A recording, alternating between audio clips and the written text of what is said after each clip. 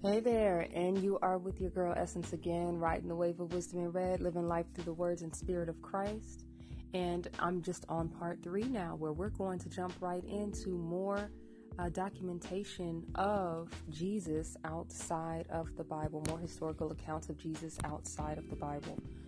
Since typically people are curious to know about that, what more is said about Jesus?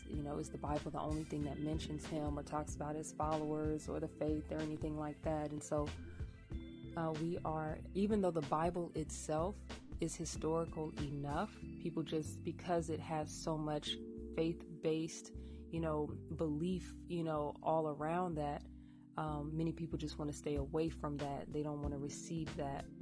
And it's easy for them to write off our Lord and Savior. For not already just not knowing him themselves, and not jumping into the book and going before him themselves, going before the Father and inquiring. But of course, it's all good, with all you're getting, get understanding, and it's nothing wrong with asking questions. And I think it's a good thing for people to investigate that. There's nothing to hide, nothing to feel shamed about trying to look up. Have freedom in Christ in this. So I'm just going to go ahead and continue on briefly where Jay Wallace listed some hostile, non-biblical Jewish accounts. I just previously went over his list that he gave of quotes, historical quotes. J. Warner Wallace that was given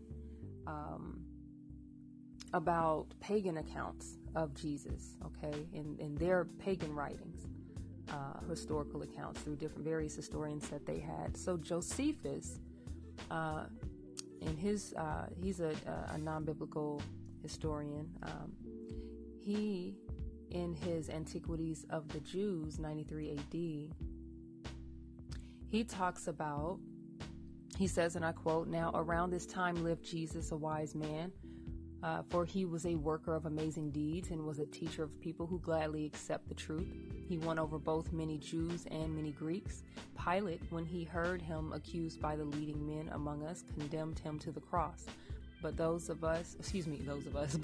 who had first loved him did not cease doing so.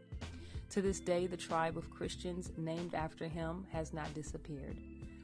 This neutral reconstruction follows closely the one proposed by John Meyer. So he gives a specified understanding of where that quote came from. So then you have the Jewish Talmud. Now this is really, really long and drawn out. I'm just going to go and kind of pull some stuff out, but I definitely provide the link in the description so you can go and check it for yourself. And I'm just going to finish this out, and you can just kind of rewind and go back through these first parts, or parts 1, 2, and 3, and kind of just go and research these things for yourself. And history is just history, whether we want to agree to who the people were. That's just like the people who actually wrote about Jesus in this. They didn't believe in him themselves. They were just reporting what was happening. Okay, so here's what the Jewish Talmud was saying. Here are some quotes here. "Jesus practiced magic and led Israel astray." That's in Sanhedrin 43a, Shabbat 11:15, Shabbat 104b. Rabbi Hisda 309 said that Rabbi Jeremiah bar Abba said, "What is that which is written? No evil will befall you, nor shall any plague come near your house, nor evil will befall you. That dreams and evil thoughts will not tempt you, nor any plague come near your house. That you will not have a son or a disciple who burns his food like Jesus of Nazareth." Sanhedrin 103a. Berachot 17b. And they really just go on.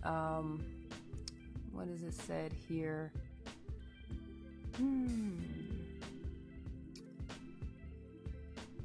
So it was taught on the day before the Passover that they hanged Jesus. A herald went before him for 40 days proclaiming he will be stoned because he practiced magic and enticed Israel to go astray. Let anyone who knows anything in his favor come forward and plead for him. But nothing was found in his favor, and they hanged him on the day before the Passover. There is also an account of the Toledat Yeshu, and that's very long. So be sure to go and check out that link. Thank you for listening to Wisdom in Red this evening. I'm your girl Essence. Please share this with all you know, and you have a good night or a good day.